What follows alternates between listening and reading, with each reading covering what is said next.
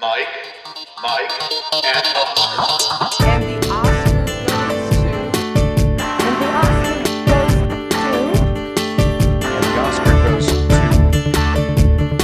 And the Oscar goes to... And the Oscar goes to... Award season recaps week. And the Oscar race checkpoint. And we're back. Welcome once again to another episode of Mike, and Oscar. An Oscar race checkpoint for you all today. Big news show. I was going to put in M&M's, guess who's back?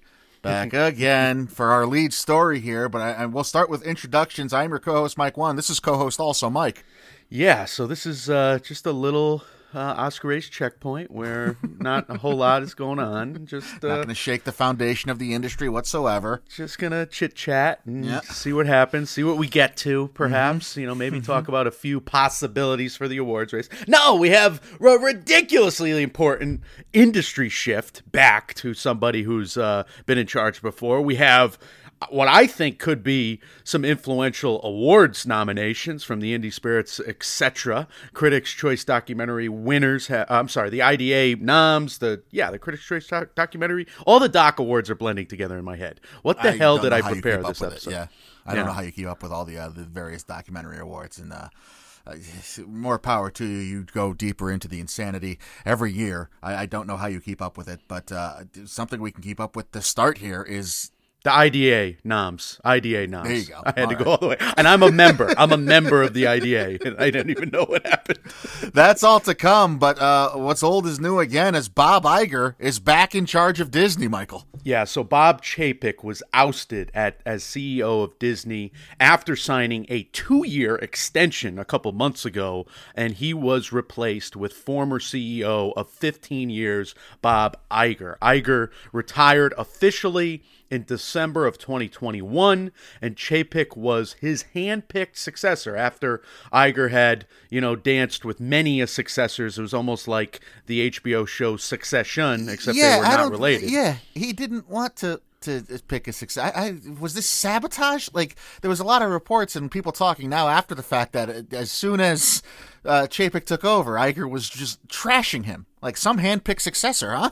It's a great Beastie Boys song. That's all I know. That's going to be the extent of my commentary, I think, if I'm not reading copy that you wrote for me or the Hollywood Reporter wrote for me. But yeah. Anyway, lots of rumors and reporting about how frosty that relationship was between Iger and Chapek once the transition of power happened.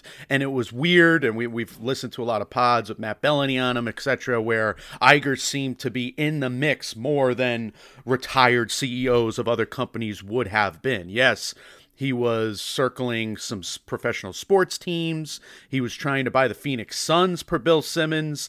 And, that rumor is that once ESPN released a report about Robert Sarver, that was not going to happen. So a lot of fascinating wrinkles to this deal. Mm-hmm. But I will say that, THR doing a really nice job covering this. And they said, quote, sources believe the deal to bring Iger back came together quickly in the past week because Iger was really circling this thing in the last week. That's Kim Masters and Alex Weprin of THR. And we heard in retrospect that this was, had to do with the stock market. However, the stock market's gone down for everybody. Yeah, everywhere.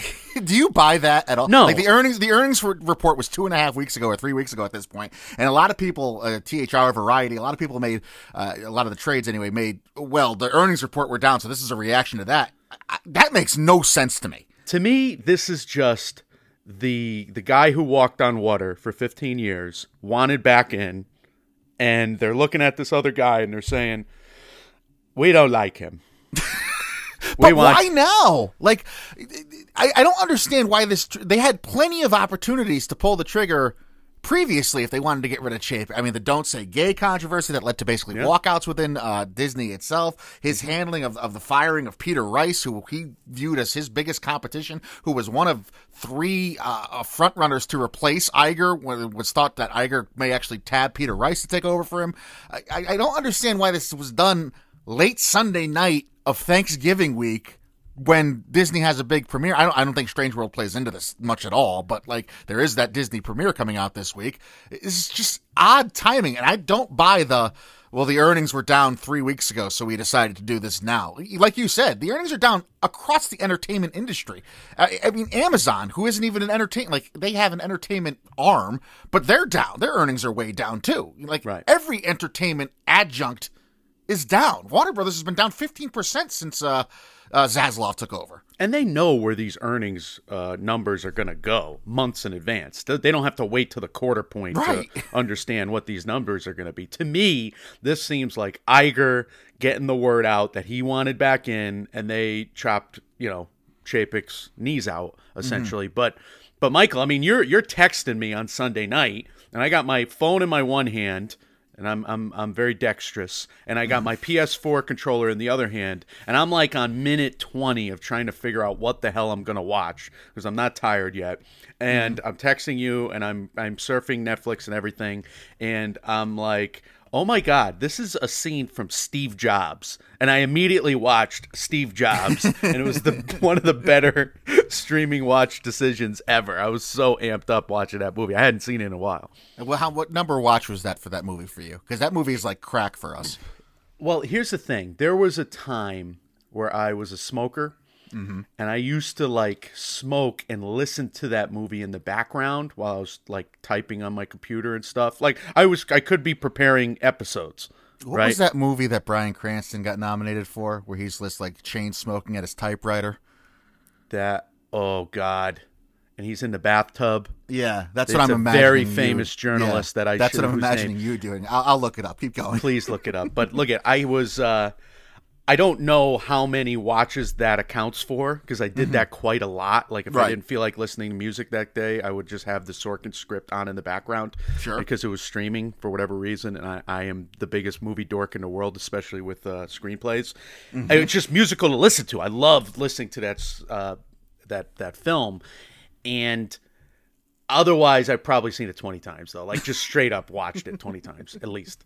Trumbo is the name of the movie. I couldn't come up with there, but that's what I'm imagining you doing. Just like chain smoking in front of a typewriter, glasses on, looking down. Yeah. I don't like to be smoking. I never smoked while naked.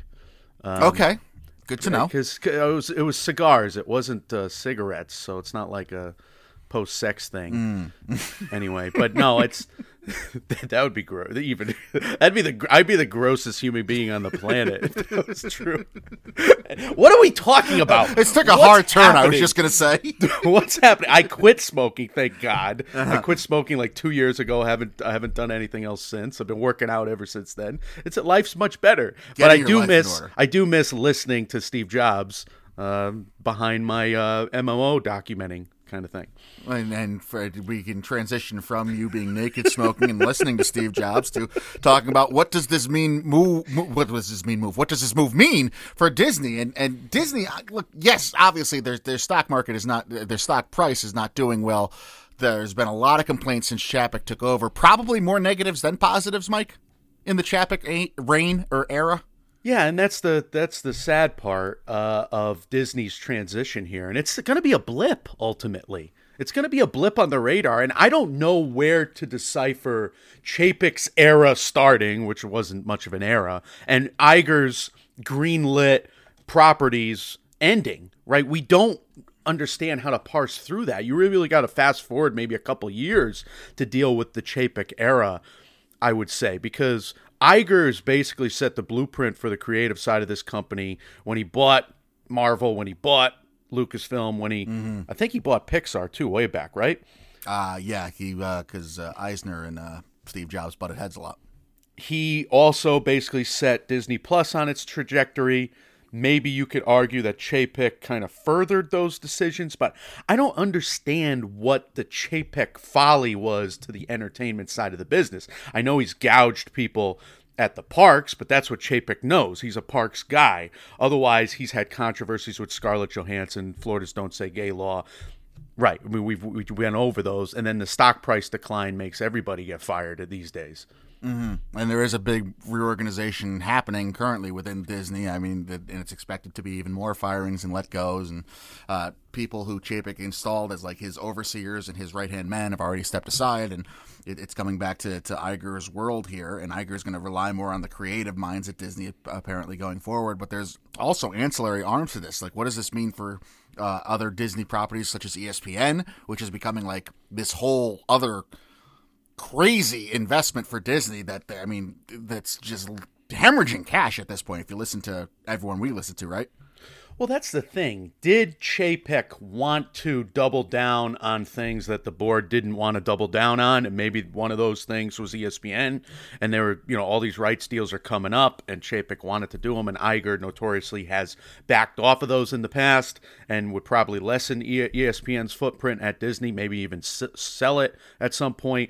Did Chapek want to go in other directions that did not follow the Iger blueprint, and Iger got his feathers ruffled and said, "No, F this, I'm back." And everybody's like, "Okay, good, you're back."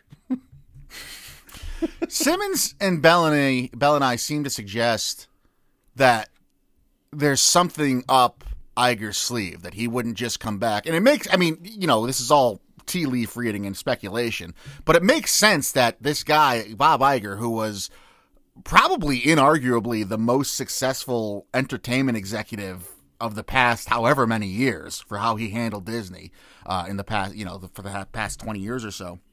Why would he come back to this job without having something sure to go? And they spent a lot of time speculating on a potential Netflix-Disney merger, so much time speculating on it and information about it that, to me, it sounded like two guys who know something behind the scenes but weren't allowed to say it. That does not make sense to me. It doesn't make sense to me either. From a Disney perspective, it does not make sense. Yes, Netflix is a profitable streamer, but they have laid out the blueprint for what profitable streaming is, and they've shown the folly and the triumph of it all. But essentially, they have done the Walmart thing where they've thrown it all at the wall. And we did the financials a few years back, and it was spend $15 billion, make $20 billion. Oh yay, we're plus $5 billion in raw math and disgustingly simple math. Now it's much different. If they're making 35 or they're spending 25, it's something ridiculous like that. So if you have all the poker chips at the poker table, you could do that if you're Netflix.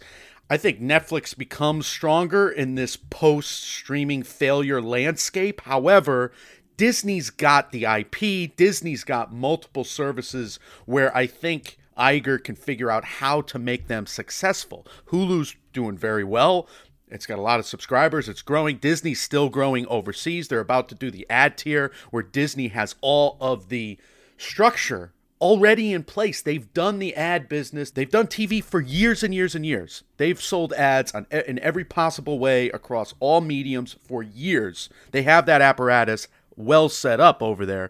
They can find a way to make that profitable, especially on the streaming wing, I would say. But if you believe that Netflix is the lone streamer in Hollywood that's actually turning a profit, which I don't even know how people would speculate that or be able to say that because of how big their debt sheet is, but whatever. That's, again, we're going back to, I'm just talking about what Simmons and Bellany were commenting on.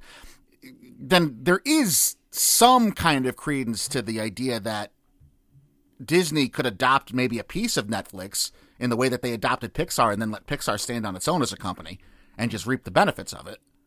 I mean, I don't think a Disney Netflix merger or acquisition doesn't make sense to me either on its face. A merger doesn't make sense. If Disney acquired Netflix, then I would say, okay, that makes sense. If Disney bought Netflix, that would make sense. Which would be what would happen because Disney has a far bigger market cap than Netflix does.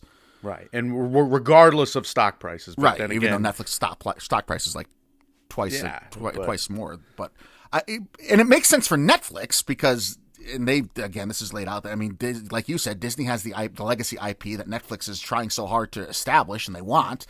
And obviously, Netflix and Marvel have had a relationship in the past.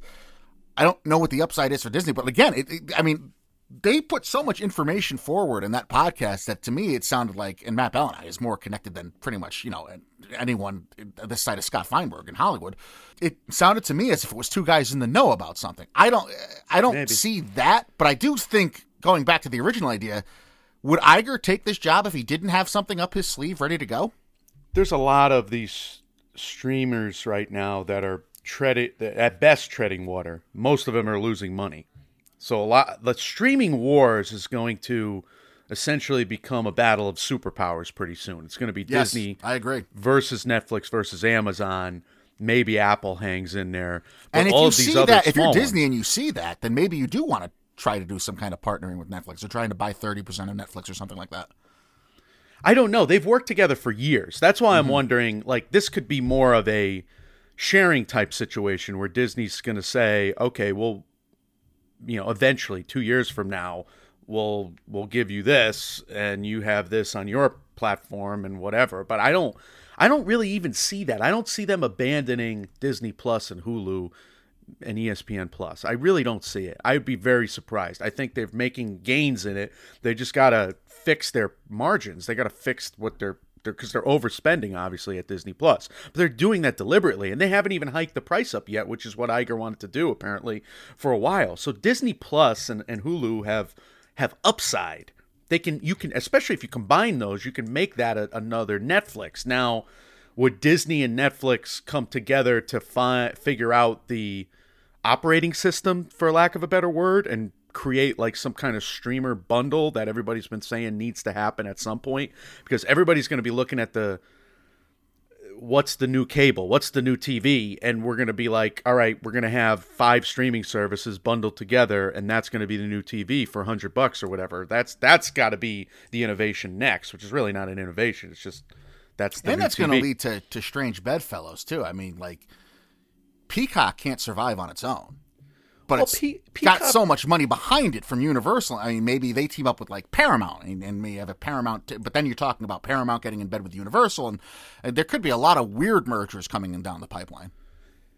If the cable television services continue to, nosedive, then the Peacock is trying to figure out how to stay alive on that end of things, because they're probably barely profitable in that regard.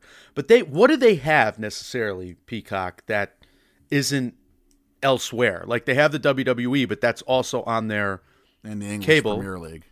Yeah, they have, but that's also on their other services, and then they have their movies that are going there much quicker now than ever. So what's the difference for that? Like, are they spending that much money on original properties that are flopping? The scripted stuff, the television series, that's what they're upset by.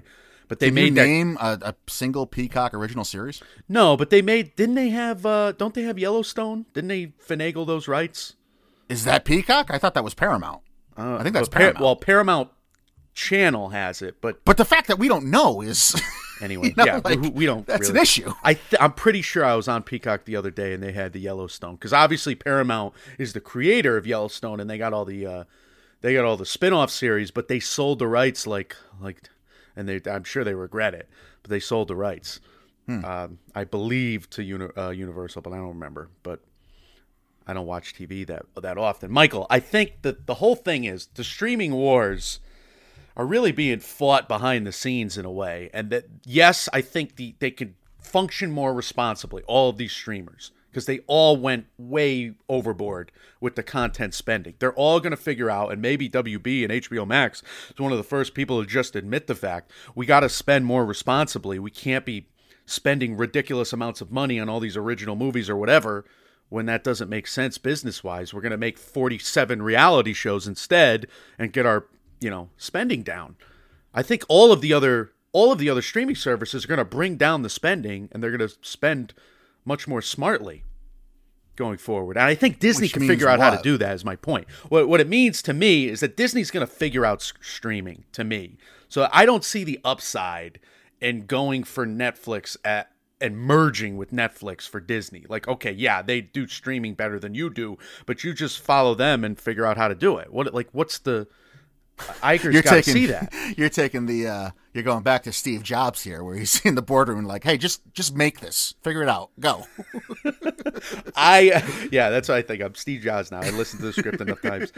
I just think the upside for Disney merging with Netflix is very small. Okay, yeah, now they figure out streaming, but couldn't they just figure that out on their own with all the great IP that they have, all the must-watch television that they have?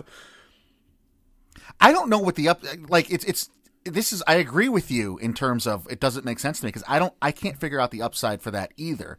Like you can't even say that Netflix is available in more homes because Disney and Netflix have been going back and forth as to who's the most popular streamer for the past few years. When you combine Hulu, ESPN, Right. and Disney Plus Right. subs, which I don't like because a lot of those are Me shared either. bundles. But yes, I agree. But still, it's getting closer. It's like 230 and 157, I thought it was Yeah. all combined. But so what is that? Is that 230 versus 100 million? It's still decent. I mean, you're getting there if you're Disney Plus.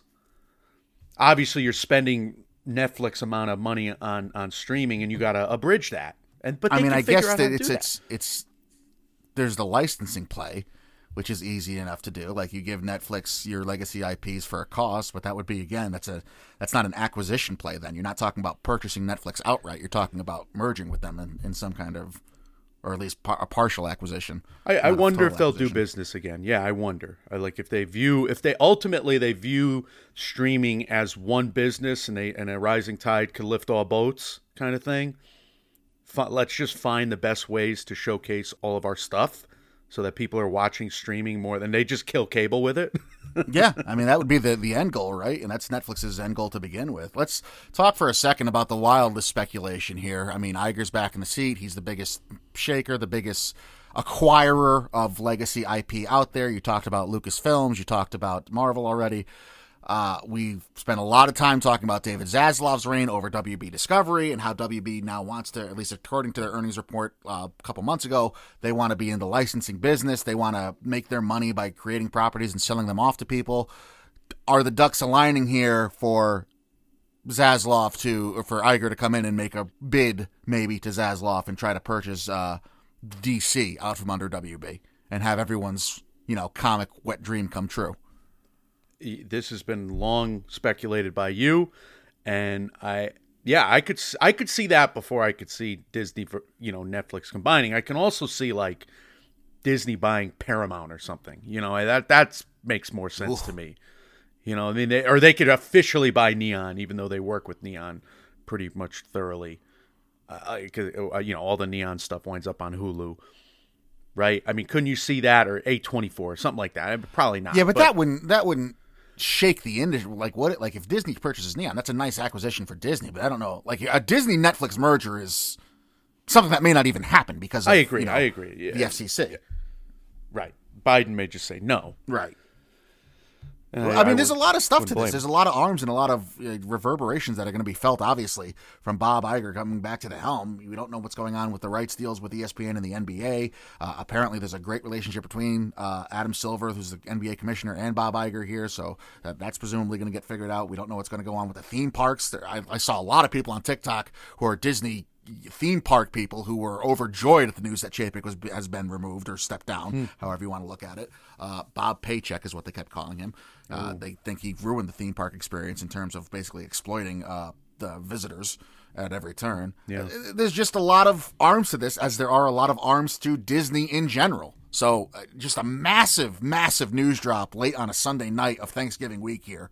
The stock has already responded a little bit. They jumped in the first day, going up 20%. They're back up to 120 a share. I didn't check what it was this morning. I don't know if that's held. But, I know we end a lot of these stories by saying there's a lot of stuff to watch and we're going to keep an eye on it. This is something that's going to be inevitable to keep an eye on by everyone. It means a lot to the awards business as well. It means a lot because Iger's played it very well, and he's had his arms like Searchlight, etc., play things very well. He's allowed them to do what they do best, right? Yeah. And if he does that again, if he delegates again, we could see Disney coming back, with a vengeance on the awards slate. Now, like, does Marvel and did they play the awards game as well as others? No, but I think he's had certain specialty arms really do it right. Yeah, agree with that. So, huge story there. We will certainly be following up on it, no doubt. Let's go turn our attention now strictly to the awards races here, and we'll talk about the Governor's Awards that were handed out, and they had their big annual meeting recent. When was it that? Like a couple days ago, right, Mike? Yeah. So this is, of course, where the Academy hands out honorary Oscars and special awards. This year, there were 4 main recipients: Diane Warren, Peter Weir, Eugen Palcy, and they got the 3 honorary Oscars. And then, of course, Michael J. Fox received the Humanitarian Award. Yeah, a lot of this is coming from Rebecca Keegan's piece on The Hollywood Reporter. A couple speech highlights as Woody Harrelson presented Michael J. Fox, saying, quote, "This guy was a masterclass in comedy. He turned a chilling diagnosis into a courageous mission. Michael J. Fox never asked for the role of Parkinson's advocate, but it is his best performance." When Warren accepted her prize, she held her statuette to the sky and said, quote, "Mom, I finally found a man." And then she later said, "I waited 34 years to say this.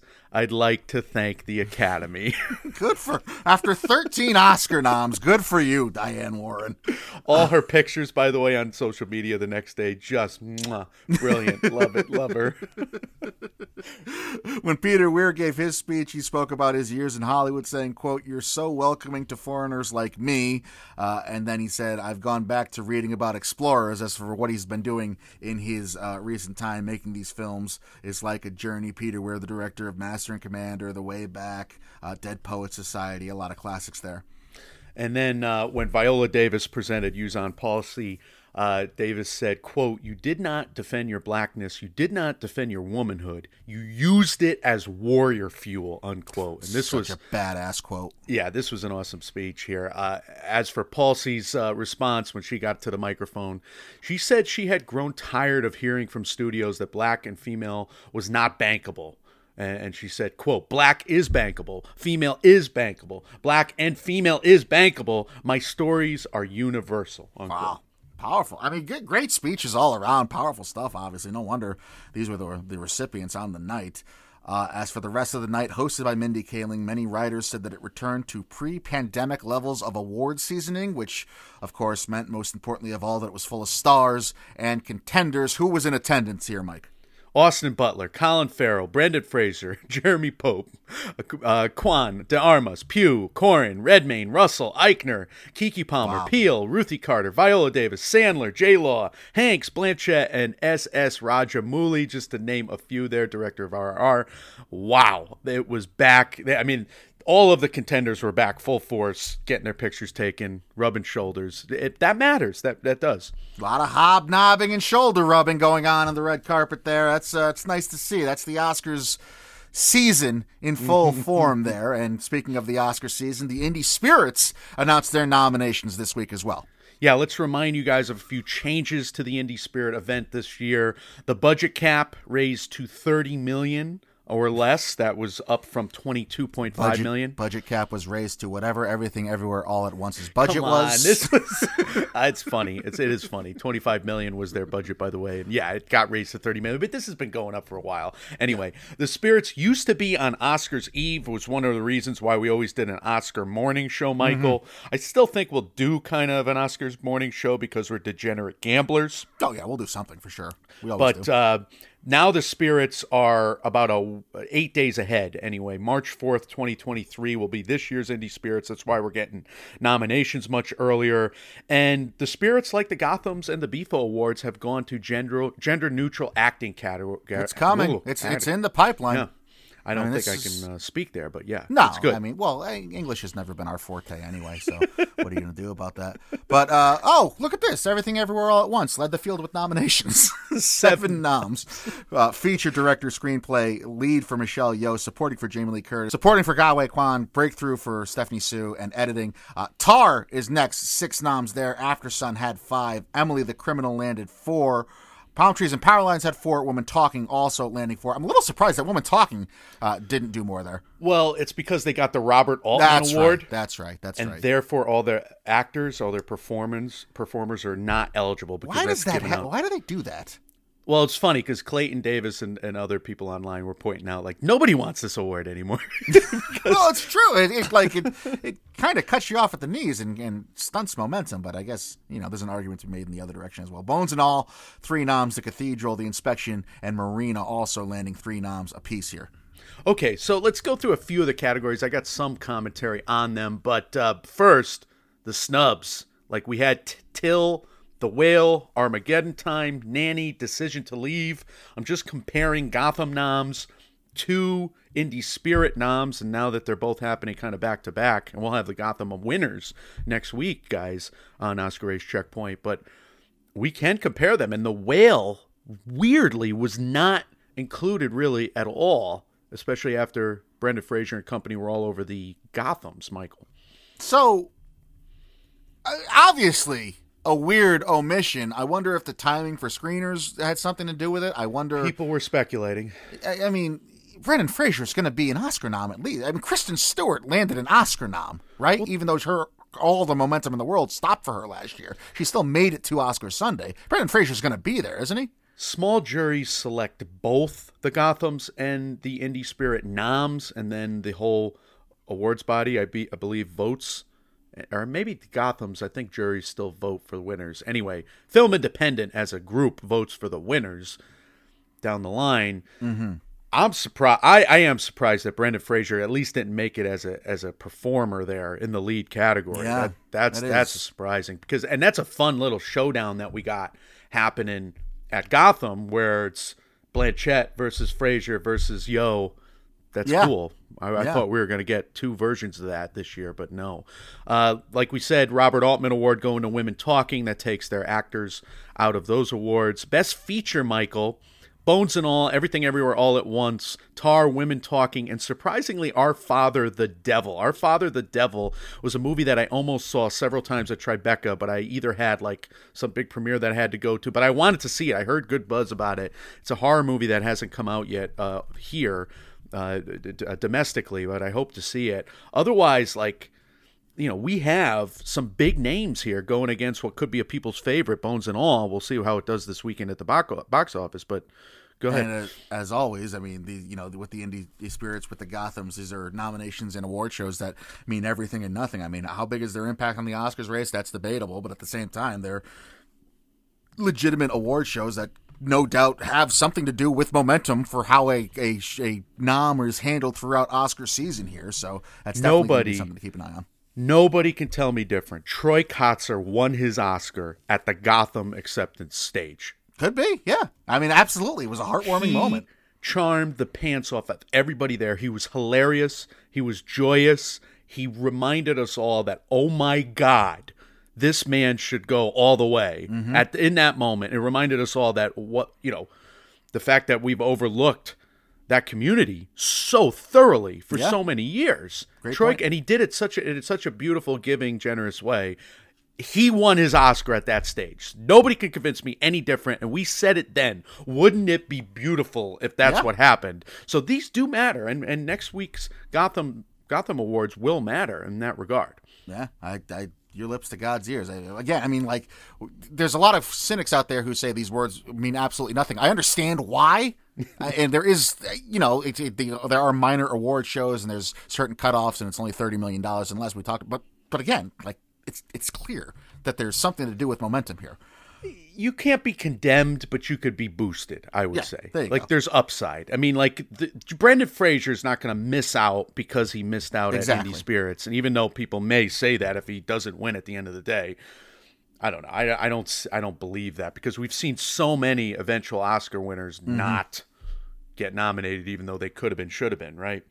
Yeah. I don't know. I mean, it's a weird ball game, and now we at least have that storyline too to follow. I mean, we're gonna see how Brendan Fraser gets treated throughout award season here. We thought he was certainly a lock, and Vegas obviously thinks he's a lock. We just talked about that in our last episode. But moving on to the next big category here at the Indie Spirits, Best Director, Tars shows up here as well for Todd Field after Yang with Kogonada. Maybe a surprising entry here. Everything Everywhere All at Once for the Daniels, Women Talking, Sarah Polley, and Bodies makes a appearance here for Helena Rain.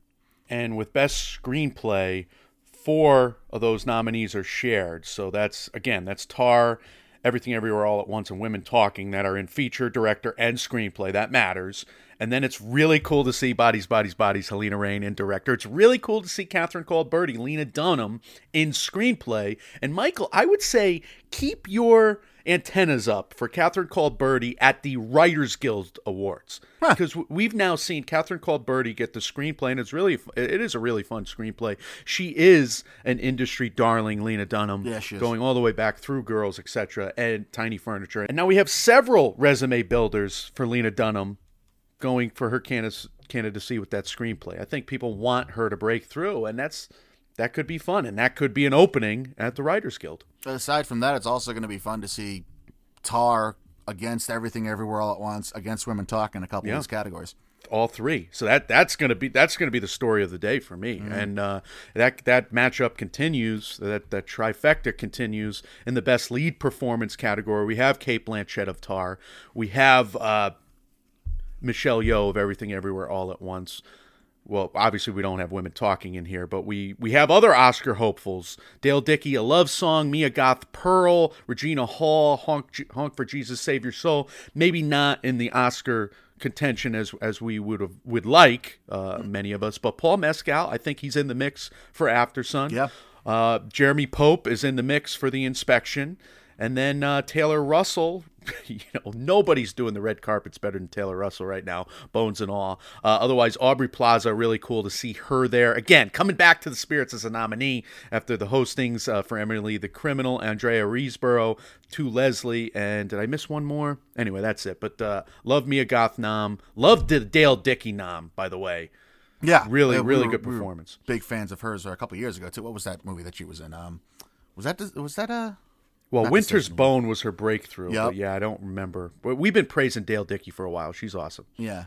10 noms, too, for the lead performance, and they're not cutting down on, like some of the other, when they do the combined gender categories, they're not cutting down on noms. They're treating it as if there was 2 lead categories still, with 10 noms here for the Indie Spirits. And how about 8 out of 10 women there? That's Yeah. you know what? Look, based on what the year has been, no offense to the guys, that makes sense. Yeah, absolutely. The actress performances have been incredible. It's just been an all-timer year for the actresses. Anyway, best supporting performances, Michael. We have Jamie Lee Curtis, Everything Everywhere. We have Brian Tyree Henry, Causeway. I don't think that's his name, though. Anyway, Nina Hoss, Tar, Brian Darcy James for The Cathedral. The Cathedral's showing up everywhere. Gotham's, and I haven't seen that. That was 2 New York Film Festivals ago. Gahui Kwan, Everything Everywhere. So that's 2 from Everything Everywhere. Trevante Rhodes for Bruiser. Theo Rossi, Emily the Criminal. Mark Rylance. There he is. Bones and all. Jonathan Trucker and Gabrielle Union, Palm Trees and Power Lines, and The Inspection, respectively. Gabrielle Union's got a lot of supporting actress buzz from The Inspection. Gonna have to see that soon. That's coming around. Yeah, and again, I mean, just Jamie Lee Curtis, please. Can we get some momentum for Jamie Lee Curtis to win an Oscar here? This is good for her that she's here. And look, I think you got potential Oscar nominees in this category. And is it vote sharing for the 2 from Everything Everywhere? But then you got Nina Hoss, Brian Tyree Henry, and Gabrielle Union. That's 5, I would say, contenders in the supporting categories. Obviously, it would be much more if the Robert Altman Award didn't go to Women Talking. We'd have at least 3 more you would expect with Foy, Buckley, and Wishaw. Wow. Are you surprised to see Brian Tyree Henry and no Jennifer Lawrence? I'm a little bummed because I love Jennifer Lawrence in Causeway. I lot would of people say do. Brian Tyree Henry is awesome in Causeway. He is just what a disciplined actor too, because it's not like this big, huge, showy performance. But God, does he break your heart, and you just want to hug him. And that's the whole movie. You just want to hug the guy, which is a typical supporting actor performance that gets nominated if you love the character.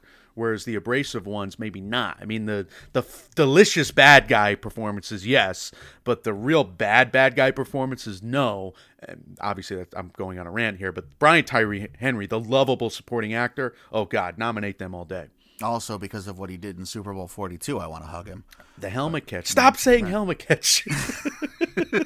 Stop suggesting helmet catch. That stupid commercial. Love Anyway. it. Cinematography noms, we have Tar, Marina, After Sun, Pearl, and Neptune Frost, as well as editing here. The noms are The Cathedral, Marcel the Shell with Shoes On, After Sun, Everything Everywhere, and Tar as well. So, Tar getting both editing and cinematography, my antennas go up there. After Sun getting both, my antennas go up there.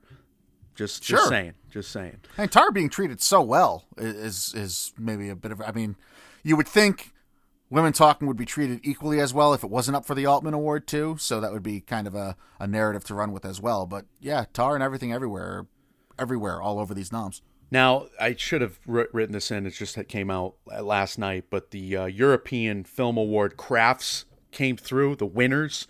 EO won score.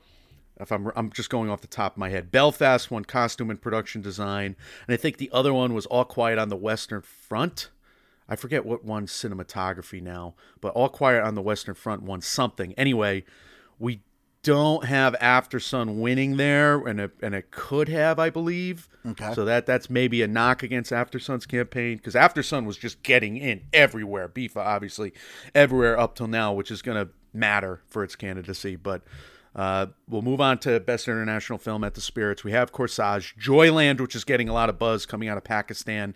Leonore Will Never Die. I think that's the lone non-Oscar eligible title here. Otherwise, we got, like I said, Corsage, Joyland, Return to Seoul, and Saint Omer being 4 out of those 5 that are going to factor into Best International Feature at the Oscars.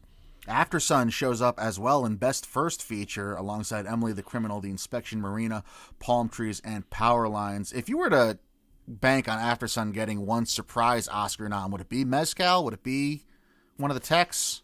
I think Mezcal is absolutely in contention in Best Actor. I think those last few spots are totally open. I agree. And I could totally see that. And I love that After Sun is just mopping up at all these award shows right at the beginning of the season.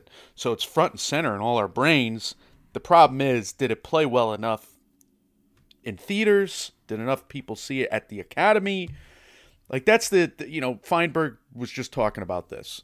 Is this new Academy, younger Academy, this Academy that's working much more, are they going to see enough movies to get to the deep bench of the award slate? Or are they just going to see the Top Guns and the Tars and the movies that everybody sees? There was some critic, I can't remember, I think I retweeted her, I cannot remember her, and I should have looked this up beforehand, but she said that of all the Academy members she's spoken to thus far, the movies that keep coming up are big ones. Top Gun Maverick, another blockbuster, and then like a secondary indie film that did very well. So it's will they get to After Sun? Yeah, is the not question. deep, not a deep bench so far. And again, that's anecdotal. We'll see what happens, but we know there's a history of the Academy already not getting to every movie.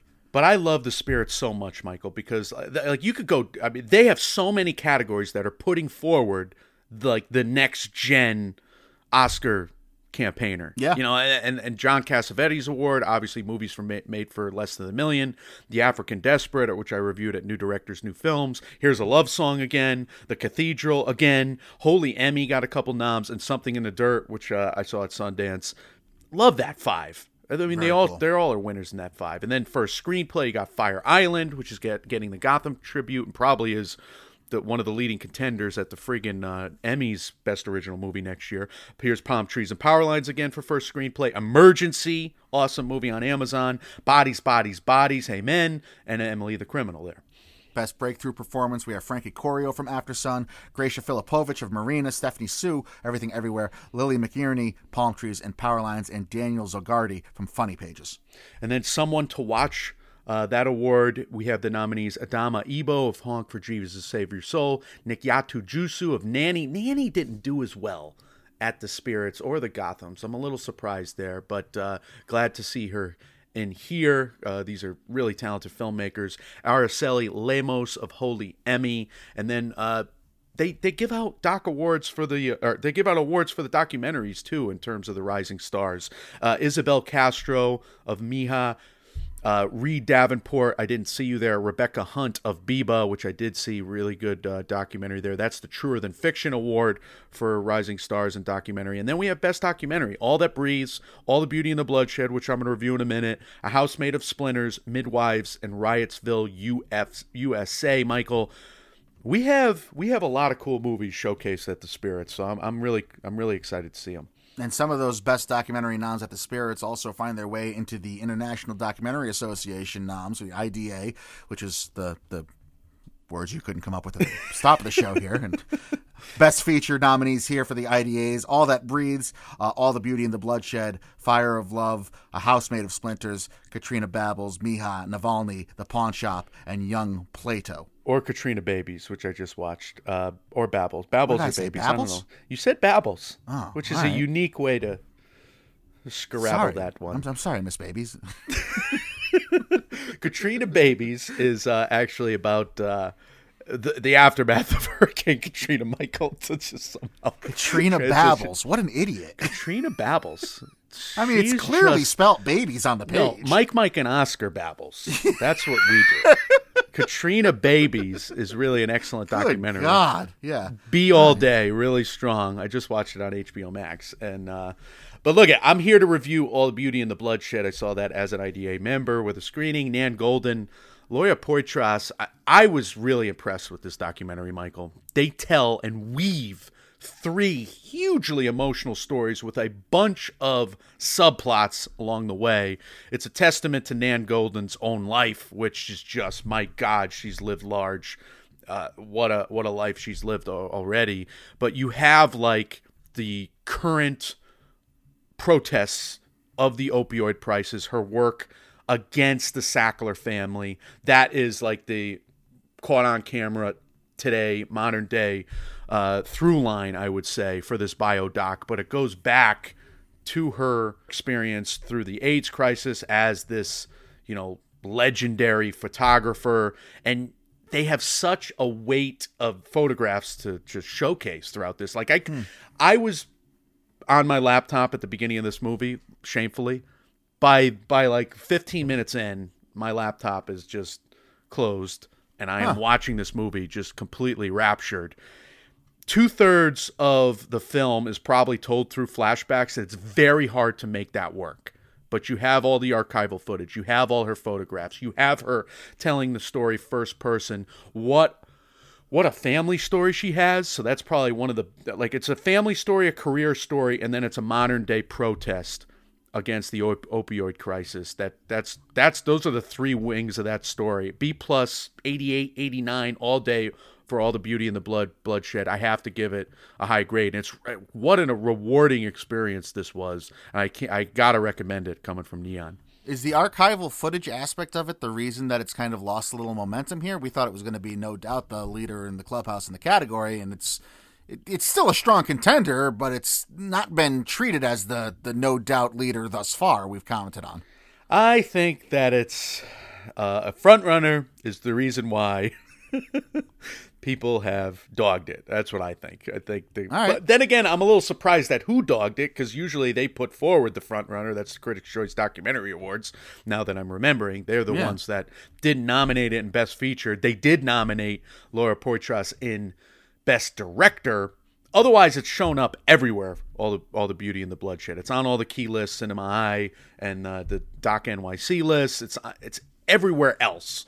So that was the one miss for All the Beauty and the Bloodshed. Since then, it's shown up even at the Gothams, the Spirits, and now the IDA noms. So I would say that is as sure a nominee as we have. Well, then I look forward to seeing it miss the Oscars. Yeah, now, but this is like one of those journalistic achievements that I would say this is not the Won't You Be My or Won't You Be My Darling or Won't You Be My Babbles. Neighbor. Yeah. Babbles. Yes. I think I don't think it's the type of front runner that typically gets snubbed. It's not just the crowd pleaser that the documentary branch is afraid everybody's going to vote for at the end of the day. This is hard-hitting journalism that they should be proud of, in my opinion. All right. I mean, the archival footage aspect worries me. The frontrunner aspect worries me, but it's nice to hear that it's a film that's worthy of all its hype and acclaim thus far. You have some snubs you wanted to highlight, though, Mike. Yeah, real quick. I was surprised to see the IDA snub Goodnight Oppie. I was surprised to see them snub Descendant, Moonage Daydream, Senior. They've been showcasing them Those are with big, screenings. big title names that we've focused on here.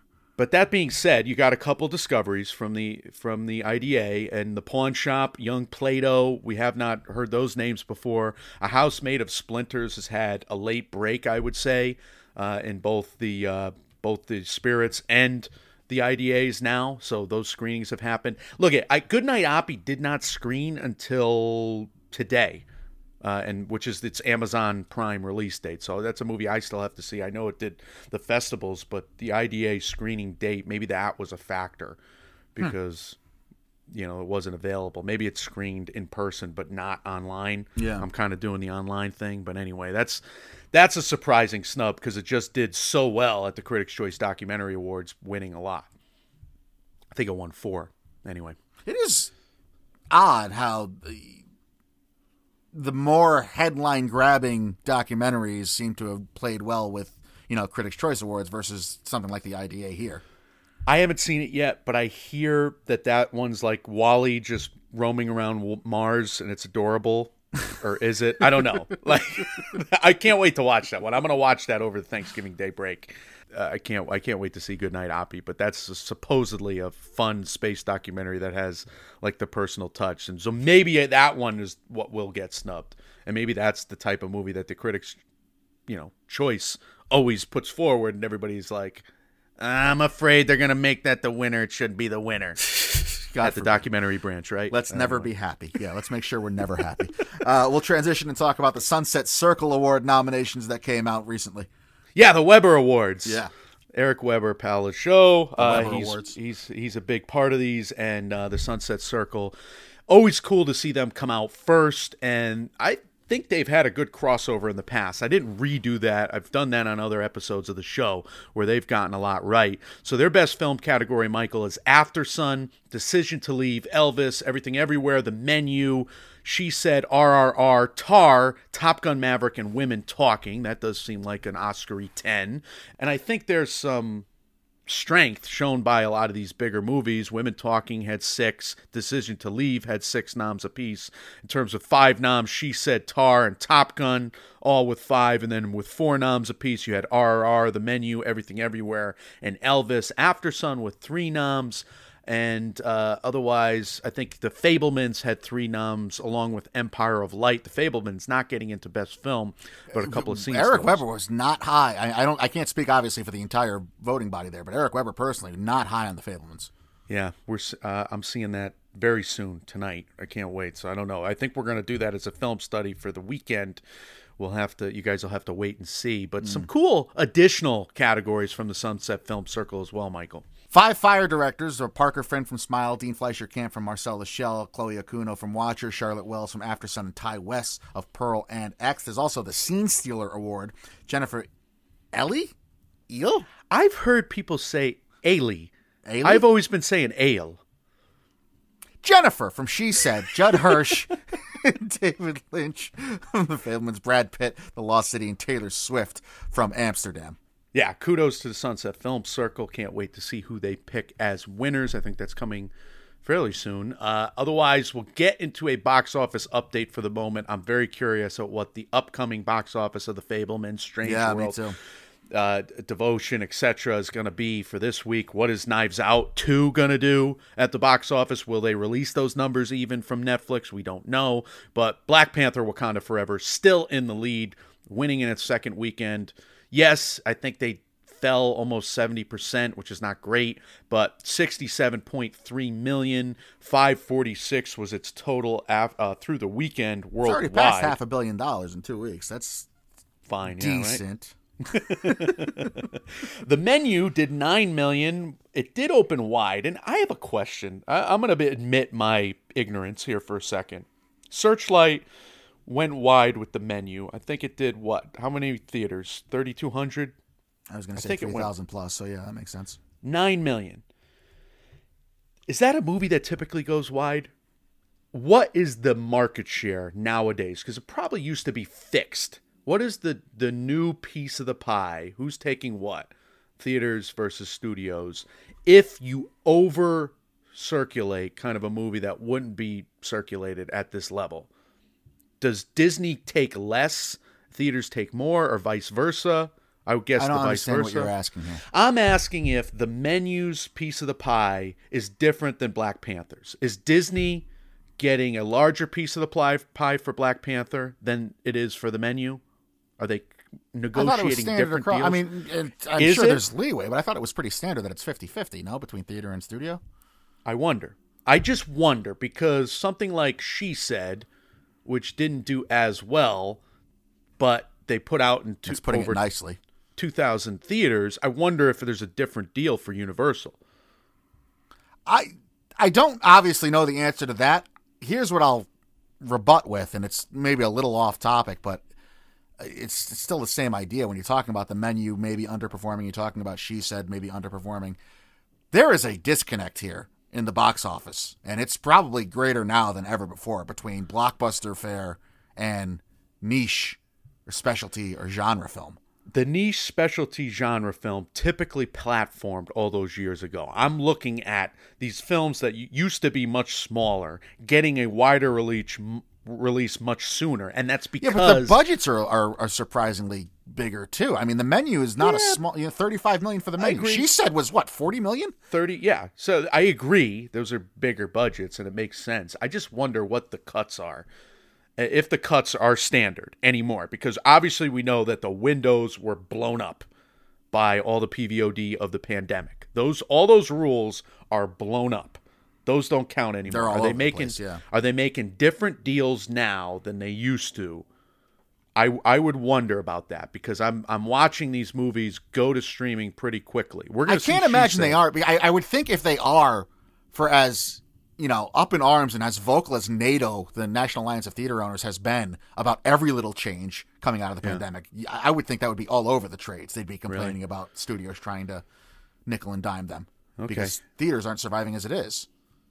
I mean, that's it's all speculation. I have no idea. All speculation. Anyway, I got a movie to review here with the menu, because I did see it, and it was really good. It was a strong way to follow through on this premise, Michael. It is certainly a horror comedy. It is certainly a hard horror movie. Very funny first act. I don't think the comedy can last with how terrifying this movie gets the next hour or so, because it is. I give them credit. I give these Succession people credit, Mark Mylod, etc., the writers over there, because like these horror elements are strong. I did a little thing on Twitter about how many scary nominations the menu would have gotten. I mentioned 3, best/worst achievement in food, best villainous performance, funniest horror comedy. In retrospect, I would have added a few more. Anya Taylor-Joy, I'm sure I would have found a spot in one of the best lead actress categories. And then this was idiotic that I didn't mention Nicholas Hoult. Yeah. He would have been in one of those supporting actor categories at the Scaries. So this was a B85 all day.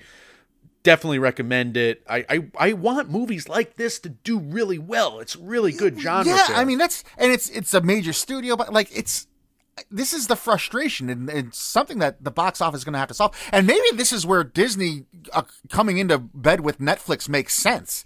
Is that if Netflix is going to be the home for these types of movies from now on, because nobody's seeing them at the box office, Disney sees that as an opportunity to jump on too.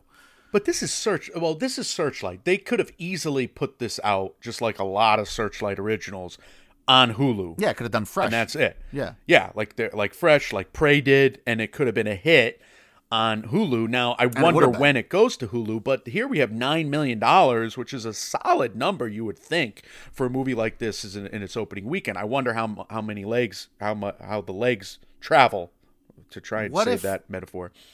During our Fablemans review, I instead go see The Menu and just comment on that. I know you wanted to see it, I so do. you should go see it. You got to do. get A-list, will you? I You have just been seem- so lacking in my movie watching lately. doing?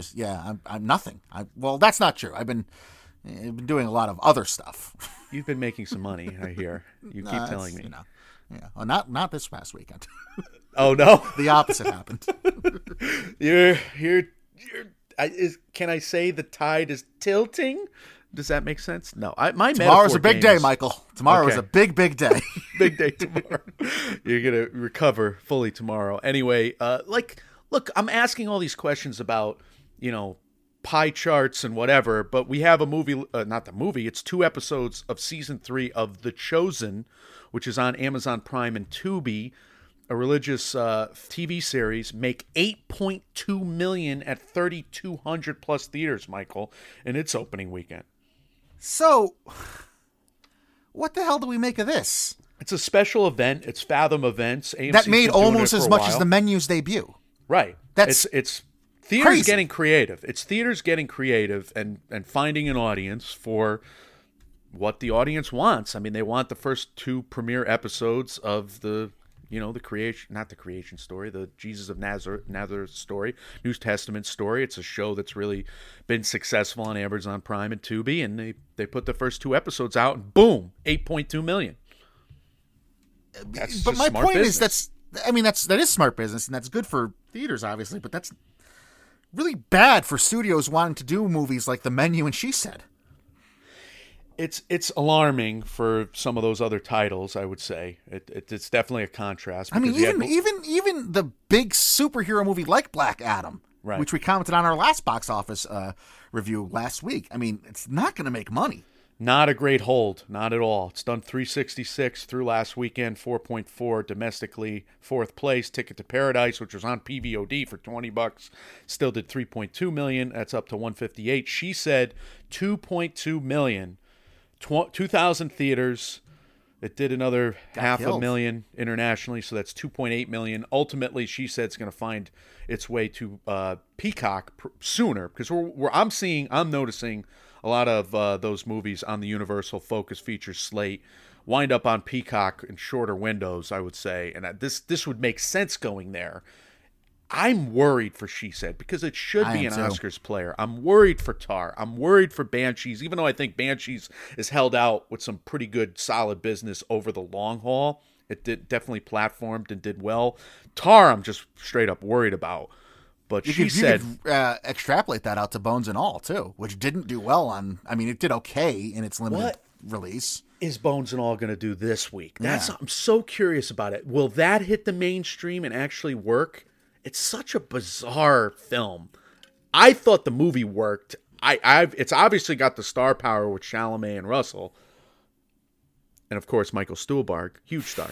Yeah. No, but, I mean, Chalamet's got the girls movie go star crazy for factor. Will they go see him in this? Because they have to. What did I can't even think of the Olivia Wilde movie's name right now.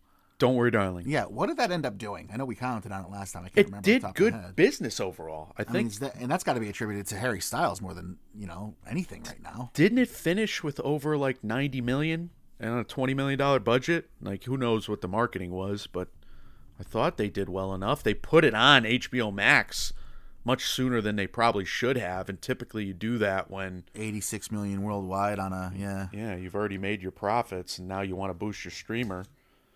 Or you do that on the flip side, where it's like you might as well put it as an exclusive on the streaming service, because you're not going to make the money you want on PVOD. Is this the only way you get to like 70, 80, 90, 100 million box offices, having a teenage heartthrob in your lead now? I'm going to be looking out for that number. I don't know what it's not starting with going to do. Ray Fiennes. You know what I mean? Like, weird box office is in a weird spot for as many places as you want to hear about the movies being back and the theaters being back. It's not.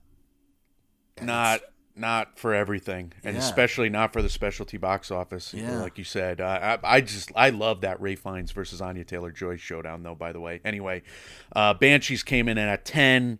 It's done 16.5 worldwide. I rewatched that, hoping that the Martin McDonagh factor would grow on me, because typically his movies and his screenplays grow on me. Yeah, I kind of come away thinking the same. Like, that movie is just an odd duck.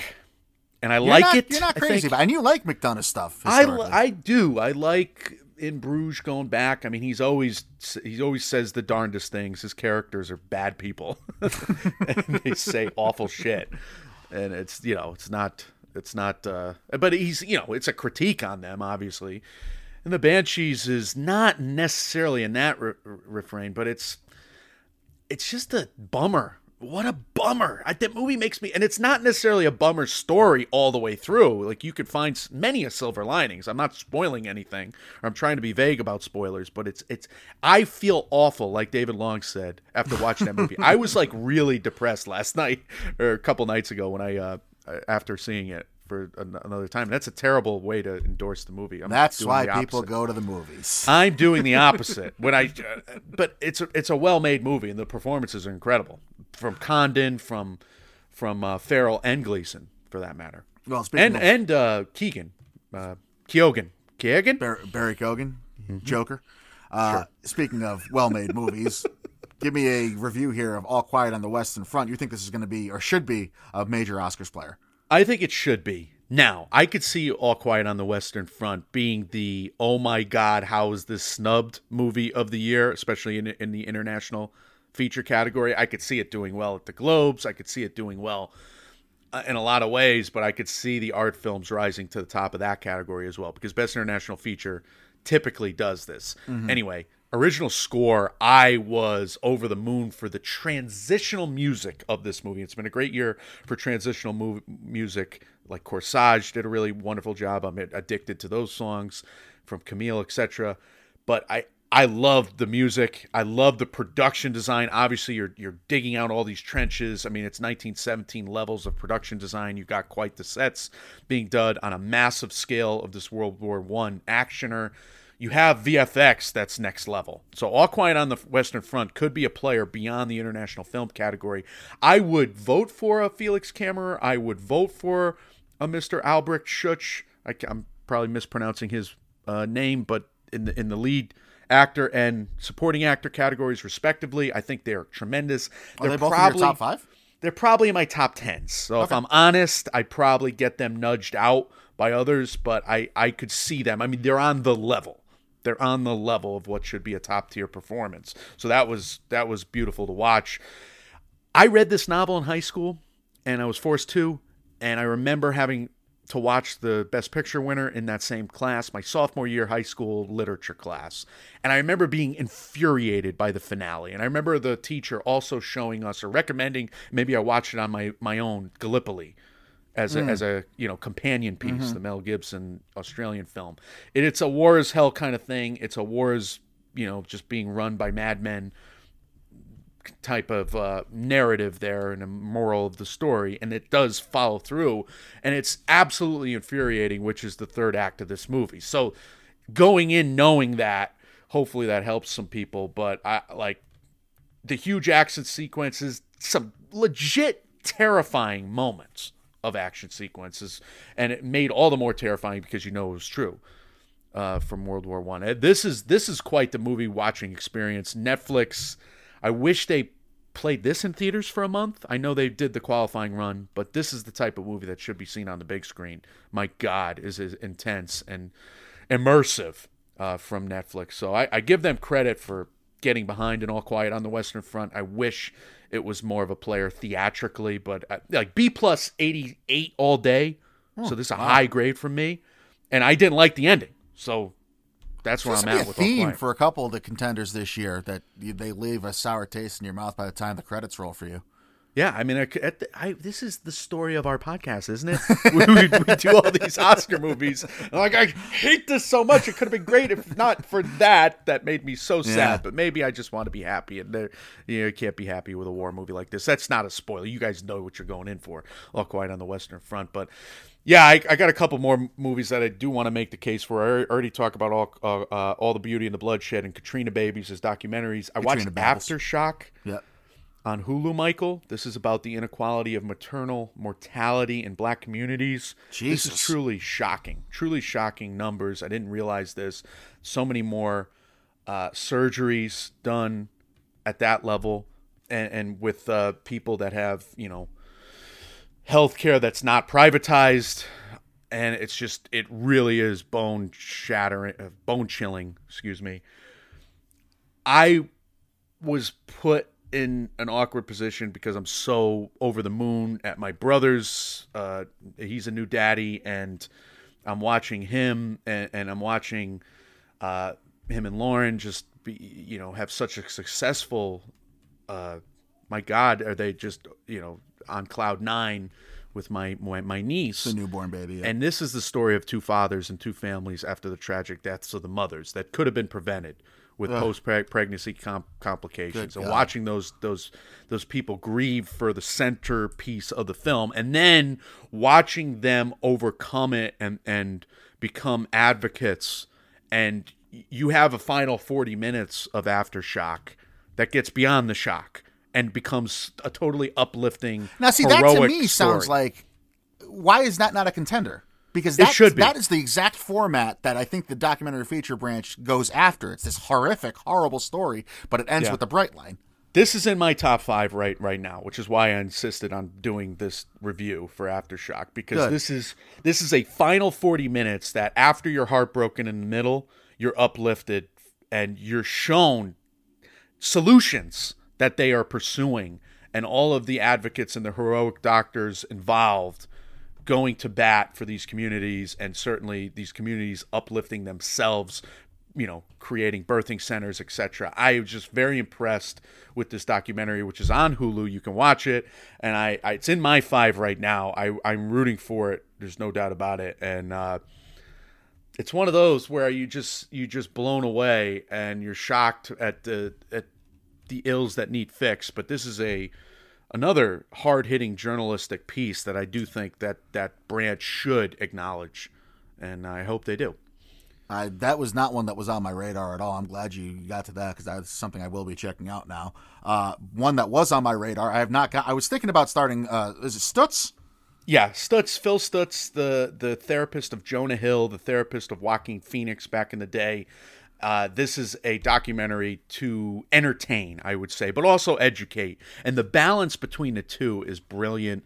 I really love this documentary. It was such a therapeutic watch, for lack of a better word. It's just one wholesome, one good for the soul and good for the brain kind of watch, because you have Jonah Hill going through a journey of his own therapy, wrestling with how he's trying to make this movie, and also him and his doctor, just the tete-a-tete is hilarious throughout. So just watch this movie, Stutz, on Netflix, B+ 87, another high grade. Again, it's in my 5 right now for documentaries. I was my going to highest start grades. that last night, but I watched a couple episodes of the FIFA documentary, and I watched the first episode of Pepsi Where's My Jet. Okay, how are those? Very entertaining. I mean, FIFA is what a horror. What we have to do, Mike, you and I have to become heads of some international sports organization, because they are all just so corrupt and nobody cares. Nobody cares. They just give me my football. Yeah. They just I'll give me all the money you have, and I'll help you out a little bit. And everybody knows it's happening. And oh my God, for the convergence of events that have to happen for people to give enough of a shit to actually gather evidence against them is amazing. Yeah. Well, I tell you, I finished Welcome to Wrexham, and I feel similarly about the whole industry there. And Yeah. I also ran out of Guinness. Is what happened. Because I can't watch something. I can't watch all these guys drink beer and then not do it. Anyway. Well, speaking of Ryan Reynolds, you also checked out Spirited. Look, I just want to end with this little cherry on the sundae. I watched Spirited. I watched A Christmas Story Christmas. I watched them with family members, and both were wonderful. I'm not going to listen to this. There's no way A Christmas Story Christmas is as good as everyone's saying. Look, do you like A Christmas Story? Yeah, except I've been beaten over the head with it in the last 10, 15 years. If you like the humor of the original film, this movie is in the same vein. It's a well-told continuation story. The emotional beats worked, and then it's funny. And then you get all the nostalgia of having the cast members, the original cast members who are still alive and well, return. So I was surprised that nostalgia play worked on me as well as it did A Christmas Story Christmas. You're not the only one. It's gotten high review marks. And there's been a lot of these original or these retreads, these requels done, especially made for TV versions, not doing well. Disenchanted being one of them that I hear. I haven't really I haven't watched that one yet. When they refused to put that one in theaters, that was a huge red flag for me, because I thought that would have been an easy moneymaker. But there's a Goliath like Disney not getting it to work, and here you have one of the few original movies that have been continued to put on HBO Max, right, after them taking so many others off. But this one really works, so they had the goods with A Christmas Story Christmas. And Spirited on Apple, my God, it must have cost them so much money. Ryan Reynolds, Will Ferrell, Octavia Spencer, all brilliant, all belting out the music in this movie, Michael. Oh my God, can Octavia Spencer sing? I never knew. And here you have Ryan Reynolds just singing and dancing. Will Ferrell, you knew. But holy shnikes, they did a great job. And number one, it's a twist on the Scrooge story. We did didn't we do a Scrooge Christmas special one year? Did we do that, or did we talk about doing it? Did we talk about doing it? Did we actually do it? I don't remember. I thought we did a Scrooge movie awards show or something. We must. Because I just remember you forced me to watch 15 Scrooge movies. We must have done it. I think we had to have We're done getting we've done this too long. it. This would have been the perfect time to do it because what a twist on the Scrooge story. So that's fun to watch. And then the production values, holy shnikes. But I mention it here in the Make the Case segment because Spirited should be a Best Original Song contender. They got like 3 or 4. That should wind up on the short list for Best Original Songs. If it doesn't, there's something wrong there. We should have a bright glowing neon sign for a warning that says, also Mike loves Christmas movies. I'm just surprised. Look, I didn't watch the Lindsay Lohan movie on Netflix. I know Go to Recent Activity, they watched even more than we did, but I wanted to end with this cherry on the sundae because Spirited should be a Best Original Song contender. A Christmas Story Christmas should certainly be a Best Emmy contender, Best Emmy made for TV movie film, and that's like, look, we got Fire Island, we got that Weird. Category is going to be stacked. Honor Society, I think, from Paramount, which is one of my favorite movies of the year, for Christ's sake. Go watch that one on Paramount Plus. And A Christmas Story Christmas. These are 4 excellent movies made only for streaming. I think they're not going Oscars at all. They did not have qualifying runs. And therefore, that category is already stacked. Holy shit. Yeah, and it's only December, too. No, not even December. Yeah, you have another, 8 months to go in the Emmy Awards season for next year. Holy cow. Loaded Oscar race checkpoint today. All kinds of awards news, Christmas news, and obviously the big story at the top here. We didn't even have time to fit in any trailers this episode. There was so much stuff going on. We will get back to those probably in our next Oscar race checkpoint, but our next episode probably will not be an Oscar race checkpoint. It's going to depend on how many movies we see because this is a loaded week for movies coming out, Mike. Yeah, it's going to be up to you what you want to do with that. Or, if we both hate The Fabelmans, do you guys really want to have an hour and a half where we hate The Fabelmans? Is that possible? Can we hate The Fabelmans? I was thinking, what if we get to The Fabelmans and A Glass Onion or and a Bones and All, or, do we, just I want you to watch Bones and All, and I want to be sitting next to you for that somehow. Can we... We could do that. Anyway, my football team's in the playoffs. I don't know how much time I'm going to have to go to see movies. I'm going to be seeing them at weird times, I think.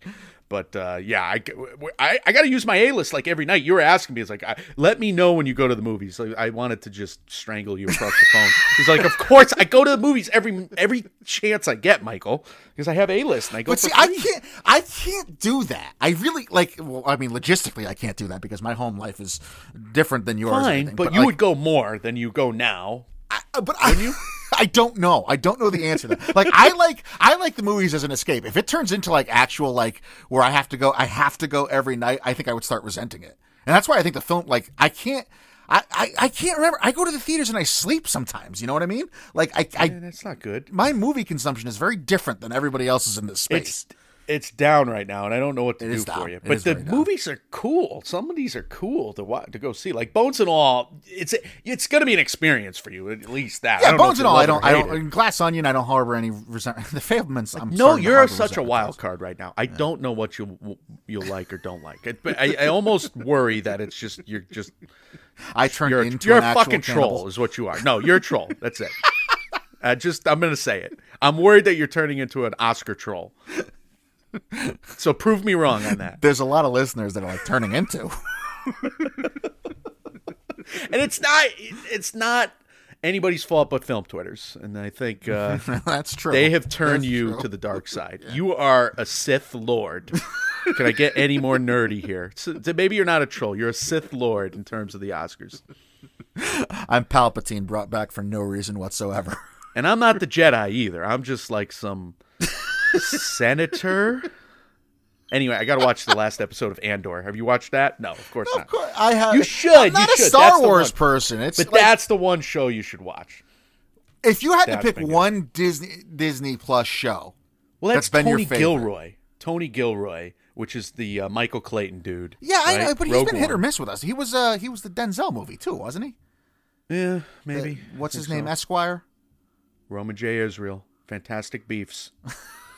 Mm-hmm. What's been your number one Disney Plus series so far? God, Loki probably, because that has the biggest impact on the MCU too, an actual impact, actual stakes, which is zany, and it's 6 episodes, right? So it's not that hard to watch. You should watch Loki. What's your number 2?